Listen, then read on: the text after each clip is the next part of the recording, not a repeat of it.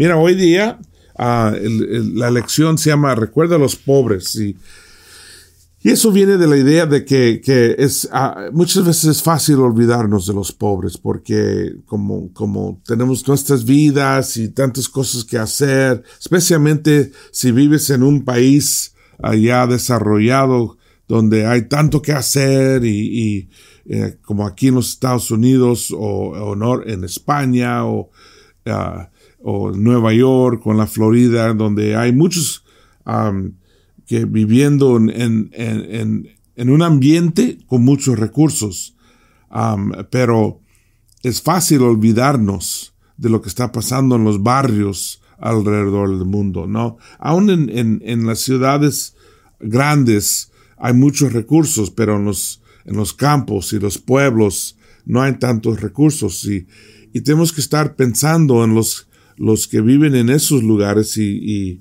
los que van a pasar este tiempo, estos retos, en una manera bastante diferente que nosotros, porque no tienen todos los recursos.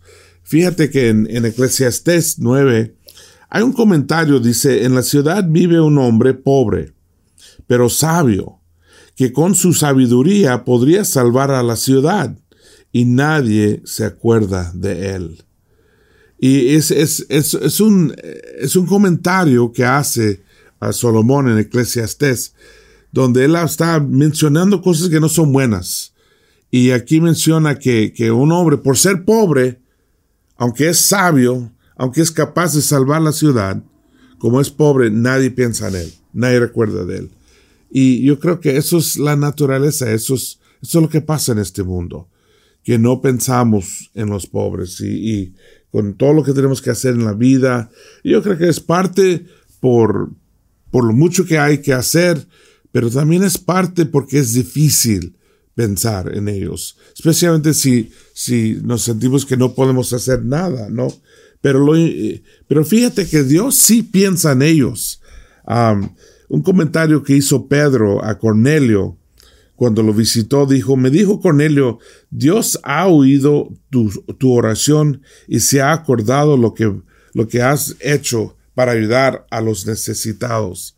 Pedro estuvo diciendo a Cornelio que, mira, Dios ha visto lo que tú has hecho para los pobres. Yo me imagino que Cornelio era un hombre, bueno, dice la Biblia que un hombre espiritual justo que ayudaba a los pobres. Y eso demuestra un corazón espiritual. Eso demuestra a alguien que ama a Dios. El hecho de que pensaba en los pobres. Eso demuestra que era un hombre espiritual. Y también demuestra aquí en este versículo que Dios se da cuenta. Dios está mirando. Cuando alguien recuerda. ¿Por qué? Porque Dios siempre está pensando en ellos. ¿Por qué? Porque todos somos hijos de Él. Si tú tienes 5 hijos y 3 viven en países con dinero, recursos, tienen buen trabajo, ganan mucho dinero, pero 2 viven en pobreza y no tienen dinero, no tienen recursos y están luchando día tras día para sobrevivir. Claro, tú vas a estar pendiente de la situación de ellos y vas a estar esperando o empujando que los que tienen comparten con los que no tienen, ¿no? Porque así es el amor. El amor cuida y protege a todos, ¿no? No solamente a los ricos, sino también los pobres. Y así es Dios, como siendo nuestro Padre, Él piensa no solamente en los ricos, pero también en los pobres. Fíjate que cuando Pablo fue a Jerusalén para conectar con los apóstoles y para estar seguro que todos tenían el mismo mensaje, dice que después de pasar tiempo con ellos, dice, solamente nos pidieron que nos acordáramos de los pobres, cosa que he procurado hacer con todo cuidado. Él dijo, mira, lo que me dijeron es no olvidarme de los pobres, que acordáramos de los pobres. Qué interesante que desde lo mucho que podrían hablar, hablaron de eso. Hablaron de la importancia de ayudar a los pobres, de recordar de ellos, de no olvidarnos de ellos. Eso demuestra mucho del entrenamiento que recibieron los apóstoles. Fíjate que cuando Jesús entrenó a ellos, Él los llevaba a hacer qué? Sí, a predicar, sí, a orar, pero también a servir a los pobres y necesitados. Es decir, que era parte de su entrenamiento. Yo he visto muchos programas de entrenamiento. La verdad, yo no he visto ni un programa que incluye sirviendo a los pobres, que incluye ayudando a los enfermos. Casi siempre nos enfocamos en estudios bíblicos, tal vez aún en clases de psicología, de filosofía, pero no estar en la calle ayudando a los necesitados. Y eso era el plan de Jesús. Y se ve que impactó a los apóstoles porque estuvo en sus mentes. Cuando ellos querían estar seguros que Pablo andaba haciendo lo correcto, querían estar seguros que Pablo ayudaba a los pobres. Y fíjate la respuesta de Pablo, dice, mira, eso fue exactamente lo que yo quiero hacer, lo que yo estoy haciendo. ¿No? ¿Por qué? ¿Por qué llegaron los dos grupos? ¿Por qué llegaron Pablo y sus discípulos y los apóstoles a la misma conclusión de la necesidad de ayudar a los pobres? Porque es algo espiritual, porque viene de Dios. El hombre, la mujer que camina con Dios, piensa en los pobres. En estos días que hemos estado pasando tiempos bastante difíciles, bastante fuertes, ¿no? He estado escuchando noticias de hermanos en lugares diferentes, en España, en el Caribe, en Latinoamérica, en Centroamérica, México, y en las ciudades diferentes de aquí en los Estados Unidos. Nueva York está siendo muy impactado, y nosotros aquí en Los Ángeles, miles de personas ya muriendo. Ha sido fuerte, ha sido difícil, ha sido tan triste escuchar lo que está pasando. Pero fíjate que aún con todo eso que está pasando en los países de recursos, países de dinero, países desarrollados, países con muchos hospitales y médicos, se ha sido tan difícil y tan fuerte en esos países. ¿Cómo va a ser en los países donde no hay recursos? En las ciudades o las comunidades donde no hay muchos médicos, donde la gente no tiene acceso al equipaje, a la medicina, a las cosas que necesitan para recuperar. ¿Qué tal cuando no hay dinero porque no hay trabajo? No en lugares donde la gente tal vez ojalá tienen ahorros o tienen un poquito de dinero guardado. Pero ¿qué pasa cuando llegue a los barrios y las favelas donde la gente no tiene ni un centavo después de comprar la comida del día? Esto va a tener un impacto tan fuerte en las comunidades más pobres del mundo.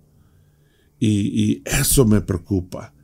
Eso me hace pensar que requiere la mano de Dios, que necesitamos estar pidiendo de Dios ayuda por ellos, porque aquí lo tenemos fuerte y aquí tenemos nuestros retos, pero todo lo que pasamos nosotros en esta situación es 10 veces más fuerte en los lugares más pobres.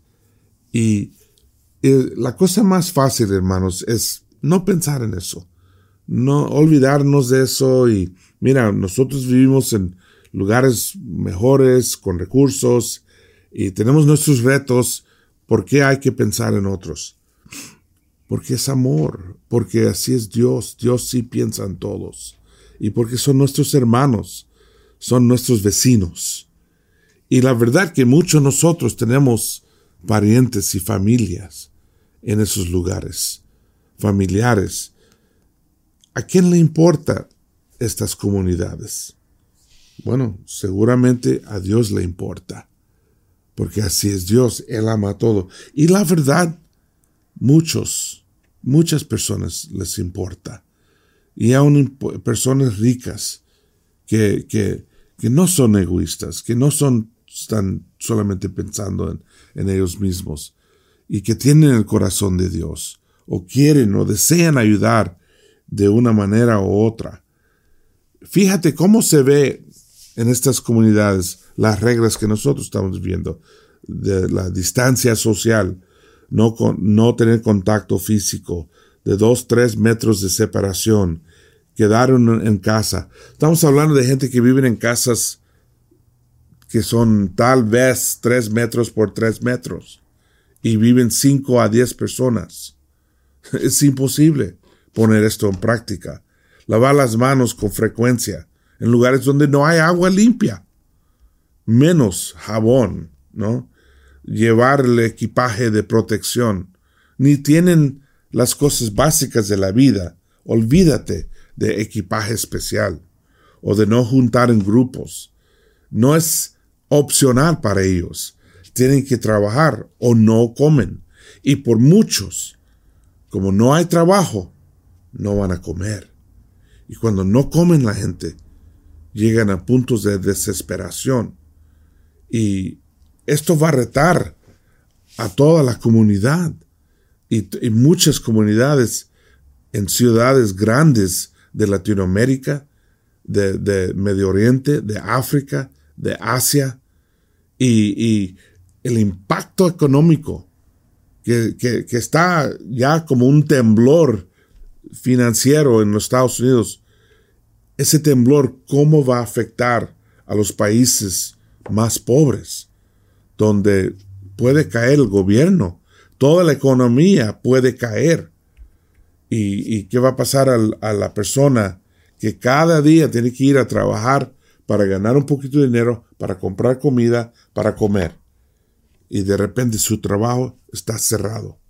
Y no tiene dónde ganar dinero. No tiene dónde comprar comida. O no puede comprar comida. Y en muchos lugares como en la India, que tienes más que 600 millones de personas que dependen de una beca del gobierno, y de repente el gobierno dice que no podemos más. ¿Qué van a hacer? Y ves que la posibilidad de causar problemas gigantes, ahí está, y ahí estamos. Y estamos entrando en este periodo. En África, donde hay 41% de la gente que viven en pobreza fuerte, es decir, que viven por menos de $2 por día. En Asia, donde 783 millones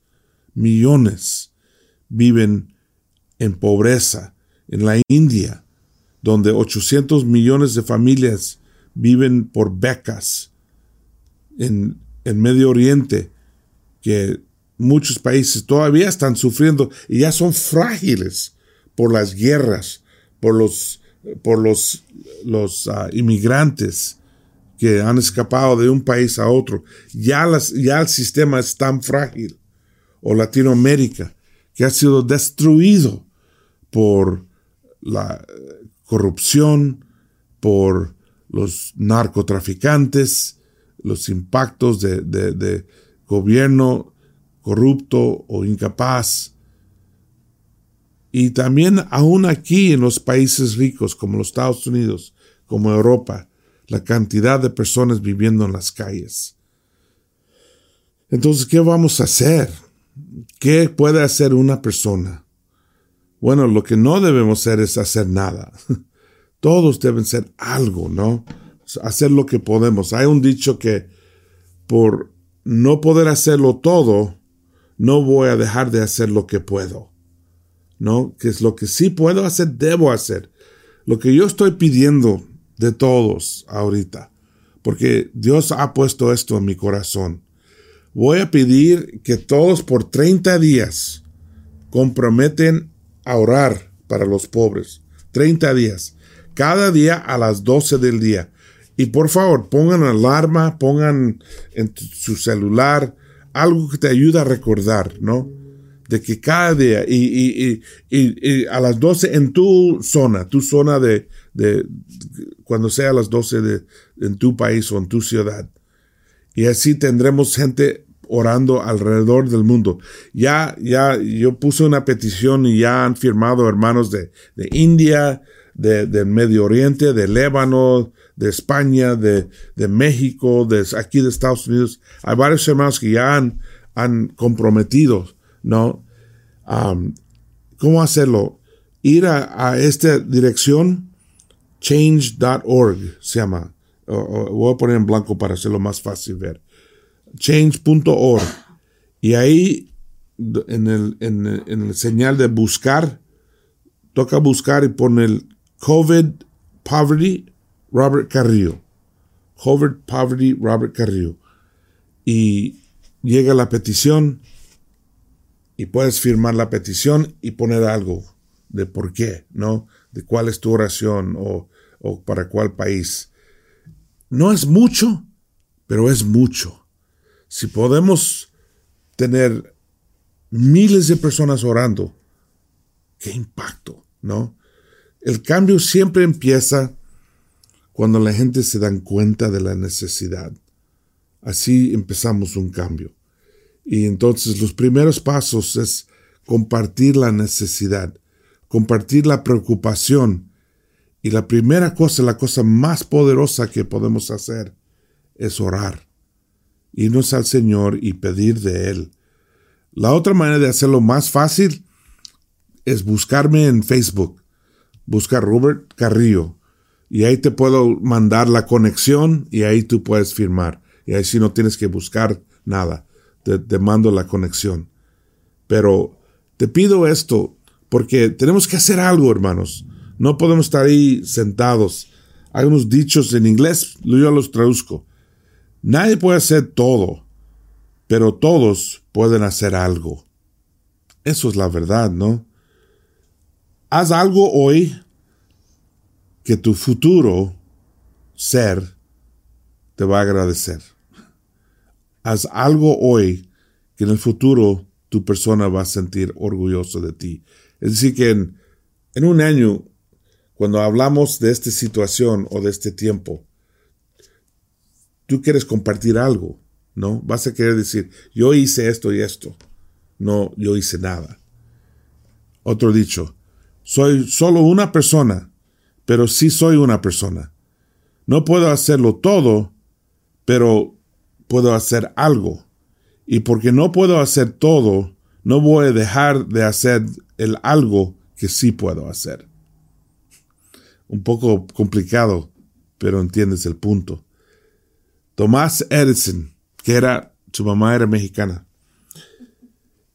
Si nosotros hacemos lo que somos capaces de hacer, podemos impactar aún nosotros mismos. Me gusta eso. Haz lo que puedes hacer. Solamente nos pidieron acordáramos de los pobres. Eso era lo que Dios dijo a los apóstoles y los apóstoles dijeron a Pablo. Y también a nosotros, recordar y pensar en ellos. Yo sé que hay algunos escuchando y ustedes son los pobres de lo que estoy hablando. Hay algunos que están en situaciones muy, muy fuertes. Y yo quiero que sepas que hay hermanos en todas partes del mundo orando por ti, buscando maneras de ayudarte. Y nosotros que tenemos los recursos, que vivimos en ciudades bonitas donde hay médicos y hospitales, por favor, estén en oración. Vayan pues, por favor, a cualquier de estas conexiones o búscame en Facebook y yo te mando la conexión y puedes firmar la petición que estamos mandando a Dios. Pero solamente si te comprometes a orar 30 días para los pobres. Gracias. Y que Dios te bendiga y por favor, ten cuidado en las calles. Ten cuidado con sus familias. Adiós y que les vaya bien. Chao.